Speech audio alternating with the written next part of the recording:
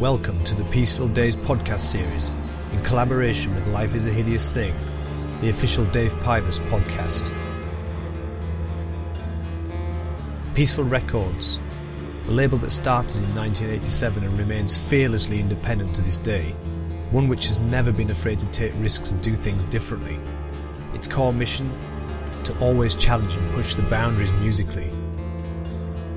I worked there from July 1990 to October 1993, been involved with some of the label's most influential signings. This episode of the Peaceful Days podcast series features Darkthrone.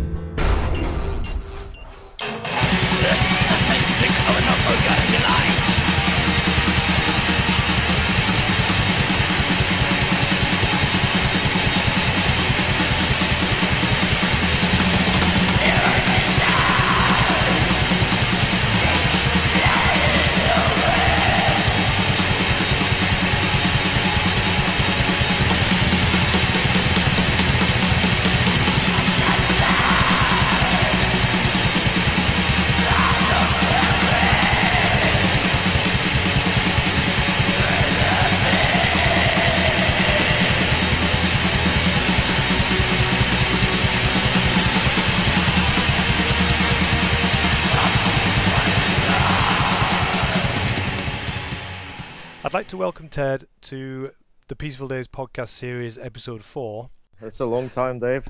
Well, I was trying to remember earlier how long. I think it had to be like 91, 92, maybe. I can't actually remember, if I'm honest. Oh, so it's like 5 years ago. How are you doing? Yeah, I'm doing fine, thanks. It's very well. I mean, depends on what people expect their 40s to be like, but for me, it's absolutely brilliant. That's good to hear. Yeah. I don't know how to formally start, and I always do this because I'm just doing it kind of like it's like a conversation. I'm not like an interview guy. Oh, that's nice. I like conversations, and you can just slip into the things you want to do. Yeah, something like that. I'm obviously not going to call you Nocturno Culto because I never did. Thank you, Dave. I appreciate that. I knew you guys before that actually happened, so... Yeah. I did actually, the last 10 years, I did several attempts on actually get rid of the stage name and do something else. I can have another stage name, but I always get voted down by everybody, so I just have to stick with it and... pretend it's not there, but or something. And I just did Thomas from At the Gates like 2 weeks ago. Nice one. We were talking about, obviously, he was involved with designing the Darkthrone logo from the start. Yeah. And then I realized that I designed their logo that they were using as a backdrop on the tour. Oh, yeah. Back in the office days, like using a little typewriter and then photocopying it until it all fucked up. It was actually a very nice time, and Peaceful actually had an office, and all the employees and managing everything themselves. Yep. But I guess time just does that. But the working relations we have with Peaceful and Snapper is, it's excellent, and I can not even begin to tell you how pleased we are to I mean we feel really lucky. We've been really lucky up in all these years actually with labels and people to work with. It's just brilliant. When we signed you guys for like around the demo days, yeah, we got the Cromlech demo. Yeah. Who did the cover for that? I can't remember. I can't remember that either, actually. Okay, because it's so old. Yeah. I just can't remember it, actually. It's all right. It's not important. Yeah. But I remember we got one in the office that was actually, I think, addressed to Hammy. Like the photo, because we used to do this back in the day with demos. Is you could alter them and then just put a cassette in there, and you could change the artwork. And we got one. I remember there was one in the office that actually was like it said recorded for Peaceful. That's right. There was only like a couple of songs on there, which was really back in the day. And I was going to ask, like, because when we commissioned the first album, I think Hammy knew Duncan Fegredo, the cover artist, because he lived quite close to us. I never met him. I guess from the demo to then having that first album cover, you guys, I mean, you were very young. I were 17, 18 years old. Yeah, that's right. Yeah, we were pretty much 18. I think we had one 17-year-old in the band, and but we were young, and this is what, like, with so much dedication we had to play music. This, of course, it's like a dream getting signed and actually releasing a record. And I remember receiving Salsa Journey as CD first in the mail, and back then there wasn't any. You couldn't burn your own CDs, so when you put on the CD in the CD player and it says track 1, and that's your track. I thought, this is my track. This is our track. Nobody can take that track from us. But that's different. Yeah. Do you still feel like that now when you get new albums out? Well, only on the vinyl, of course, because today those tracks I saw as a track on the CD player is just a file. Yeah, it's a file today, and everybody has files. Definitely not as cool, but I get this. Of course, this the same vibe I get always from vinyls. It's real. I think you've been in a lucky position where virtually, I'm sure all of your back catalogue has been on vinyl. Yeah, I think for us. It's just, I think we just take that for granted. Yeah. Spoiled maybe, I don't know, but there's obviously for metal and rock music, there's always people want to have physical formats, and so I guess it's always the vinyl will stick around and the physical format will stick around for many years. I know the people predict otherwise, but I disagree. Do you have any of those old white labels, like the test pressings? I think I donated a couple of them to a record store in Oslo. That is the coolest record stores in Oslo. Because I think I've got a couple. I can't find them, but I don't ever remember giving them away. Yeah. This is years later, when I think 94, when the office was kind of closing down, and I'd already left late 93, and Hammy called me and said, I got to get rid of this vinyl somehow. You're going to have to come and take it. And exactly. I think I picked up a few pieces then, but I don't know, it's eventually over years got smaller and smaller because, the original pressings, I guess, worth a lot of money now. Back in the day, I guess you give it to friends as presents, and sure, you go to crazy parties and play them and then lose them, and yeah, exactly. And for me, it's always very I mean, I'm not a record collector. I buy vinyl and I listen to them, So for me, it's just consumption. But when I see the prices for some vinyls, it's people are fucking crazy. But if you are into it, you are into it. So everybody has their thing, I remember there was a time when you came over to England. We went, it might have been Halifax, and we went to a few vinyl stores. You were buying I remember you were buying loads of really weird albums, like electro albums, 70s, prog. I don't know. I didn't even understand what it was when you seem to know very well what you were buying, and I was like, Yeah. I remember. I think I also picked up the Dream Death album when I was in UK. Yeah, maybe that was Halifax. Yeah. Yeah. Did you still have all those records? Yeah. Wow. Not all of them, but I have the Dream Death album definitely. But over the years, fortunately, there's been a lot of drinking and losing stuff, and so I feel like a bird that has been shot down and trying to rise again. So something, yeah. I don't know. Come on, Ted. Yeah, sure. You'll be fine. Well, definitely when it comes to my vinyl collection, definitely. And it was a very special time for me because I'd never been exposed to like making records before, and obviously I was now surrounded by very new bands and lots of vinyl, and CD was kind of new for us too because we were pressing the records onto CD, and that was kind of a big deal for us at the office. Yeah. I think CDs were kind of new, like 1990. I don't think Autopsy's Severed Survival we had on CD. It was like, wow, we never thought it'd go on CD. No, and that's 1990.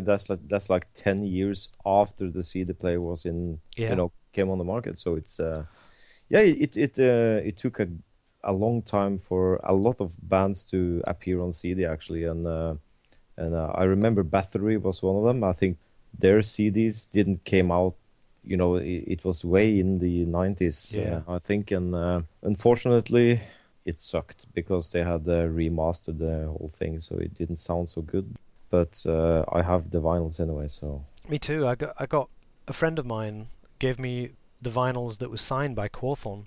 Oh, nice. And I've never played them. I won't play them now because Nope. obviously he's dead. So I Yep. won't play them. I just don't think it's right. I don't know why it's weird.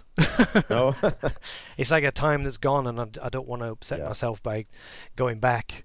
Yeah. Well, everybody should take care of the vinyls. I mean, it's like a living product. And I think it's around that time when you sort of said, it must have been when A Blaze in the Northern Sky was out. You called the office and said, I'm moving far away to the woods and I'm not going to Yeah. be around much. Yeah. And that's I was like, what do Yeah. you mean? What do you mean the woods? right. Yeah. Yeah. You know, Yeah. like, The whole, I mean, Norway is basically woods, so I moved away. I didn't know actually where to. I was just hopping on a bus to a place I've heard of, and it felt like I was going north of Oslo, and I found out it was like northeast of Oslo, on the border to Sweden. Actually, it's like a 3 hours drive back then. Fortunately, we are very few people, so we have a lot of space. But even in the city I live in now, it's around this area it lives like maybe a bit more than 100,000 people, and for me that's a lot of people. But if you drive like 10 minutes, you're in the countryside anyway. So I think you must have been 92 when you visited England. yeah. And which was really cool actually, because we felt very kind of disconnected from you guys, because one, you weren't touring, and we only kind of spoke to you when you were on the phone. Yeah. And obviously you were then saying, I'm going into I'm getting out of Oslo, I don't want to be around all these people. And then we managed to persuade you to come to England for a small visit. Yeah. And I remember one of the distinct funny memories I have, not funny, but it was kind of weird for me at the time, was you insisted on buying a bottle of Jack Daniels every day. Oh yeah, okay. Do you remember? You don't remember that because you drank... well, when you say that, yeah, that's it comes back to me now, yeah. But I remember like saying why, because it's quite expensive, and you were like, no, it's very cheap. Yeah, yeah, it's cheap, yeah. And I was like, Yeah. you don't have to drink a bottle of Jack every day on principle that it's like half price. No, well, it's compared to the prices we have in Norway, definitely cheap in England. But I remember in the office, I think it was, I don't know, middle of 91, and this is after the first album, Soulside Journey, had been kind of successful for us. And we at the label were like having ideas for like, getting you guys to come over and tour with Autopsy, I think. Yeah. And even those guys were starting to reject the position. I think one day we got this kind of big envelope, it's like an A4 envelope with there was just a picture on the outside of you guys. It was you and Gylfi and Ivor. Yeah. It was I think from the rehearsal rooms in corpse paint. On the outside of the envelope, it was stuck on the outside. And obviously when I got it in the mail, because I used to go get the mail from the box, so I saw it first. I didn't open it, I just looked at this package from you guys, and it had this image on the outside. And I was like, I've never seen you guys wearing corpse paint before. What's going on here? And then obviously Amy opened it up, and there was this letter with a cassette of I think it was like a Blaze. Yeah, it was probably the album.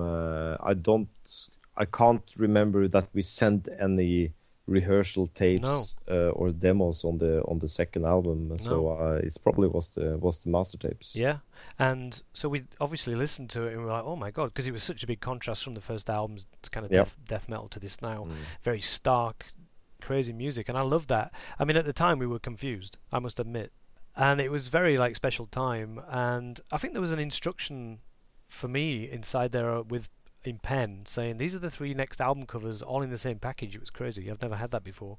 Yep. And there was a slide with the artwork. It was just like the first 3 covers in black and white, and we didn't really realize what was going on until we just took you guys' word for it. For us, we were like kind of, I don't know, it was a fun time. I remember it being very cool. Yeah, it was really interesting because when we started out, we were just young guys with an interest in metal music, and of course when we started, when I joined the band, they released one demo, and they had their way, but I was doing songwriting with those guys when I joined the band, and it was a natural development to do we're young, we want to be really good at our instrument, of course, and you know, liking to push each other and making cool music. And so I don't know, death metal was like, it was bound to be like that, almost, you know. It was the direction it took anyway. So, but I remember after the first album, we worked on Goat Lord, and that was a lot of work because it was a lot of things going on in the music, and like really progressive. I used to have the cassette of that without the vocals, obviously. Yeah. And I used to listen to it in the office like every day because it was, I don't know, we thought that was the natural progression from Soulside Journey to A Blazing Northern Sky, and yeah, it was. And it never came out. It was just disappeared. And yeah, we released it in '96 as an album. But the thing is that one day we were just listening to primitive music, you know, like Motorhead, Black Sabbath, Bathory, stuff like that, and a lot of other things that is much more primitive. So I think I got this feeling of, why are we painting ourselves into this corner, you know, with a lot of things, you know. We want, it was like, it must be a much more freer kind of experience to see the long lines in the music. Gylfi's drumming in particular was more closer to like someone like Neil Peart on Goat Lord than it was, and obviously on The Blazing Northern Sky, I could feel that influence still. We were still like playing, you know, in a very expressive way. And obviously the later albums, that all disappeared and it became very linear and sort of a different atmosphere. And like Under a Funeral Moon, I've listened to it recently, and it's still for me like a, you know, pretty musical. It wasn't until Transylvanian Hunger and afterwards that you guys became really cold. Just like getting colder and colder for each year. Yeah, and I couldn't believe how you guys managed to pull it off. No. I think Under a Funeral Moon is a result of us trying to get really rid of the old stuff, you know. I mean, we had all the time in the world, and we were just, you know, a 3-piece, and we were destined to make the blackest black metal album ever released. You know, that was our actual goal, I think, because now we actually have the chance. We are onto something now. Let's make it real, you know. I think you guys said something very interesting. A Blazing Northern Sky was like recorded very fast. Yeah. I think it was like recorded something like 3-4 days and then mixed in like a couple of days. So it was like a week. It was really fast. And then you guys called up for the next album and said, we want 2 weeks of studio time. And we're like, all right, so it's going to sound better then. And he went, no, we're going to make it worse. Yeah. We were like... Yeah, and I don't think we used 2 weeks on that album either. It was just 1 week. You know, to give it that bleak sound was something that you had to achieve. And it obviously was very effective.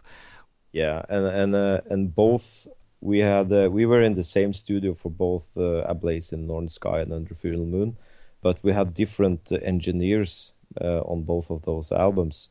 And the engineer on A Blazing in the Northern Sky, it was a guy called Eric. He was really, I mean, both of them were very, very professional, but they were very different in how to approach this kind of music. And the guy doing A Blazing Northern Sky, he was very concerned about not doing anything. You can't have too much of this because you will ruin the, you know, whatever. But when you listen to A Blazing Northern Sky, it's a very, very well balanced album. The sound, you know, and but of course the floor tom didn't get the, you know, the blasting sound we really wanted it to be on A Blaze.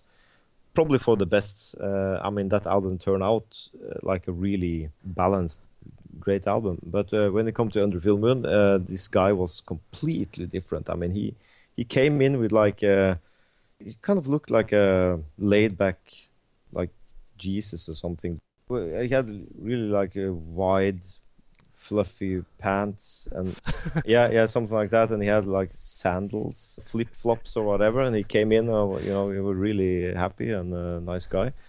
And when we started to work with him, we understood that he was thinking completely different. I mean, he was like, okay, you want more of this, and how much do you want, you know? And he was like going over the top, so we have to calm him down, you know. It's like he was completely different. It was a good, very effective record. Yeah, it was.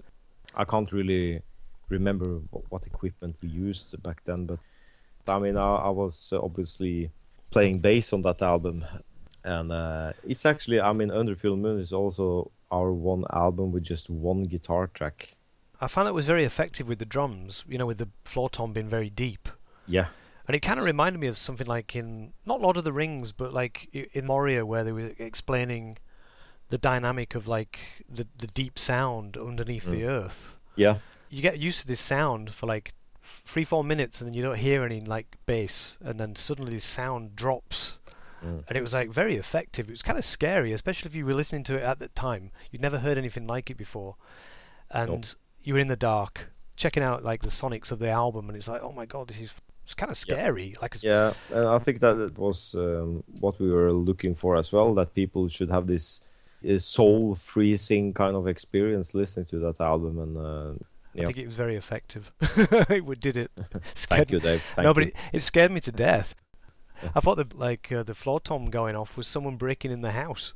Yeah. Because it was very different, like stark sound in the background. It was like really, really cool. Oh, that's great. Yeah. So and then going back onto the album for Transylvanian Hunger, the artwork, I was just about leaving the label at the time, and I remember getting a phone call from someone in the office asking where the cover slide was, because they were having a problem finding it, and it was getting to like the time when you guys needed to put the record out, and I had no idea what I'd left like maybe a few months before, so I don't know where the slides were.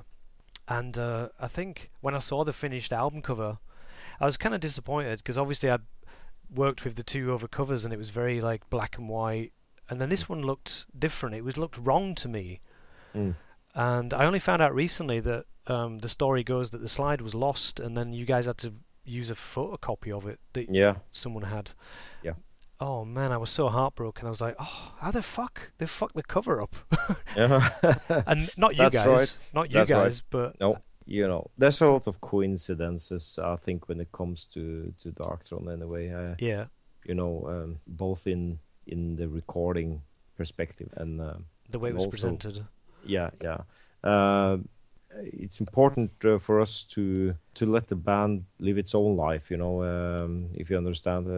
It's like we have definitely some ground rules, and one of those rules is not using a metronome in studio, and also, I mean, after 2005, when we got our own recording equipment again, our own studio, we are recording drums and one guitar live. Wow, no one does that now. No one does that now, and it's because for us, I think it's important that people, when they listen to our records, you can actually hear it's people enjoy playing, and they're actually people playing this. Yeah. It's not that we are thinking we have to do it this way, but it's the way we feel it's natural for us to do with this band. So it must be a godsend just being two of you. Oh yeah, because obviously being in a band with 6 people was a nightmare.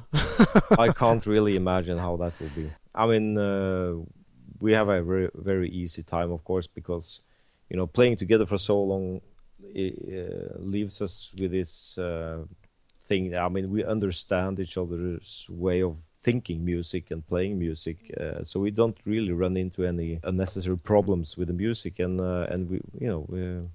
I think it's like old football players when they say that the team gels and everybody knows what they're going to do, because they play together a lot, so you kind of know everybody's tricks. You know what I mean? Yeah. You know your moves. You know you're not going to be able to run too fast or whatever. So you don't kick the ball too far forward for them. Yeah, exactly. For me, that it sounds like a nightmare, but yeah. But of course, we don't tour. I mean, so we don't ever had that kind of problems anyway. So. Do you regret not ever touring? No. I don't regret it, and it's like I really, really seriously doubt we will ever play live, because then we have to use a whole year, just to prepare for live. Because if we should prepare for it, we will of course play several shows in 18 months, and using so much time to entertain people on the stage. I don't know. Yeah, and I won't do that because I miss out on the other things I usually do in the summer and in the winter, you know. And I'm a guy that likes my routines and, you know, my quietness. And I think also playing live now will, of course, means, I mean, it will be like big business, you know. Yeah. And big business equals pressure, and I don't like pressure. No. And I know Gylve don't like pressure either. And we have to enjoy what we are doing, otherwise we can just don't play, you know. Yeah, of course. So we're trying to keep this as healthy as possible, because making the albums and making the music, that's what's important to us. And that's what we want to leave behind, you know, and not some kind of a epic stage show, you know. It's not for us. It's for other people. I mean, other people, go ahead, but for us, I don't think so. I think you guys are very, very lucky in that respect. Yeah, I think so. Stick to your guns, man. I think we are going to do that, and it's for our own mental health situation, and suddenly, I mean, I can get really easily bored with myself as a person, you know. Yeah. Like, I mean, if I am to expose myself, or what, I mean, who am I, you know? I like to play music, you know, and I like the quiet lifestyle. You know, I can understand rock and roll, you know, but I think we never were any. Well, maybe we had a little rock and roll kind of personality period in our life. I mean, everybody has it, but I think the people I knew back in the days playing in other bands, and myself and you know, everybody I knew was like coming from another kind of place, you know, where we try to see ourselves as I don't know, Northern Kings. I don't know. Fuck it. No. I don't know what to say, but you get my. I do. I totally understand you. And another shocking thing for us in the office was we got the phone call that you guys had decided that you weren't ever going to tour. You know, you said we're not playing live anymore, and you guys are still very young, so we thought that was natural. But then you called the office and said, no, we've hit posers, hit people, we're not going on tour. So I was then left with this conversation on the phone. I put the phone down, and I was like, well, they're not going to lose anything by me booking a tour in England for like 5 days. Get it all in the press, Dark Throne are going to go on tour, and then cancel it, and then put out a press release of just what you just said, which is basically everybody's posers, we hate everyone, we're not going to tour ever. And that's what I did. Yeah.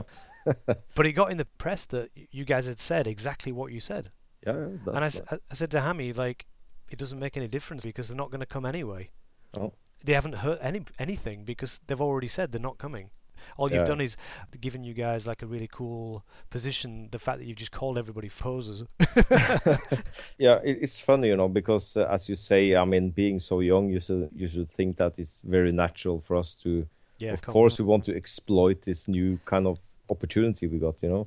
But it wasn't like that. Obviously, we didn't like traveling back then either, so. I was very lucky with that because obviously it could have blown up in my face. Quite badly, but I think the promoter knew. He knew that it was just like, nah, this is never going to happen. But I don't think I've ever told anybody that. I haven't really thought about all those old things, you know, for many years. And, there was another thing that I did that I might have originally been a mistake. And on A Blazing Northern Sky, I put the date 1991. Yeah. And obviously you guys recorded it in 91 and it was released in February 92. Yeah. So it should have said technically 92. But I was very young with the artwork and maybe I fucked it up there. But in reality, in my heart, I didn't want to change it because the album was recorded in 91 and that's when you guys were trying to make the statement as fast as possible. Yeah. You know, it didn't want to come out in 92. Yeah, I mean, this has always been confusing to me as well, actually. I mean, Soulside Journey came out in 1990. Yeah, 1990, yeah, something like that. Yeah, okay. Possibly. Yeah, possibly. I have no idea actually, because all those release years has been like, there's been a lot of disagreeing, and I think when you say it was actually released in February 92, it makes more sense for me because I've been in a lot of positions when I had to think about when was this album actually released, you know. So it was a mistake. Yeah. All right, so Soulside Journey was released in January 91, so this was maybe a year later. Yeah. But you guys were, you know, being very fast with the change. So fast that we only found out from this letter. We didn't even really realize what was going on until we got this package with the artwork and the master tapes. I think you guys were obviously waiting to get it all together to basically pull that trick on us. Yeah. So we couldn't maybe make a big deal out of it. But yeah, I think it was a mistake with the 91 thing. It's funny that the picture of us were outside the package, and it's probably to give you guys to give you guys a heads up what was going to happen. I think that they were from the rehearsal room. I don't think those. They were very cool pictures actually, and I don't think they were used on any of the records. Because obviously I was having to build the back of the covers with the pictures you sent me, and I wish I could do it all again now. Because you know, obviously being a graphic designer, you can see mistakes, and could have done it better, and I never done anything like that before. And then I told this to Chris from Autopsy. I changed the color of the disc on the CD. Yeah. And I think A Blazing on the Sky was the first one was white.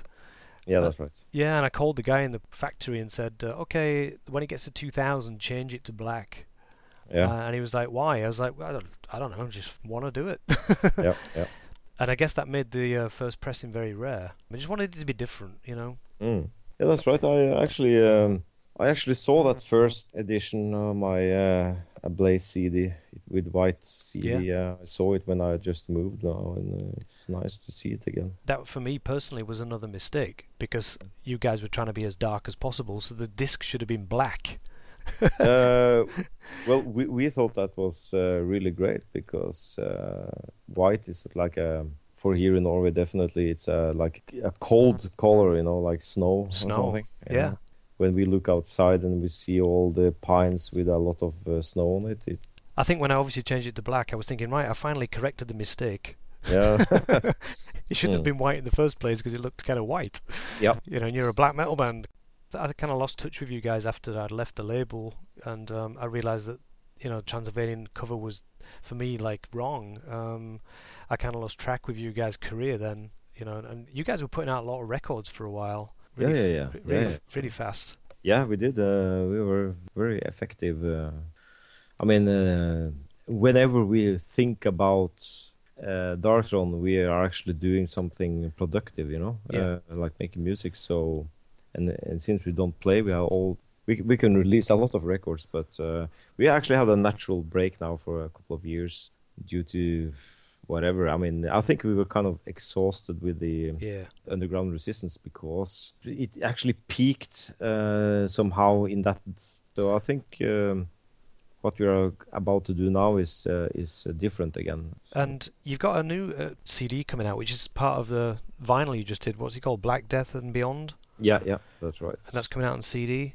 Yeah, it looks really nice. That looked like a lot of work. Yeah, we worked in... I think it took like a year or something at least to share stories with the writer, to meet him, of course, in Oslo, and spending some time with him, and of course all the design work. And we of course had the choice to, I mean, how much of your personal life are you going to reveal now, you know, like personal information or whatever. Well, thanks for your time, Ted. Yeah, sure. It's nice. It's always this was kind of interesting. I've been forced to think about a few different things, yeah. And nice talking to you, Dave. And cheers, man. You know, if it's something, stay in touch, okay?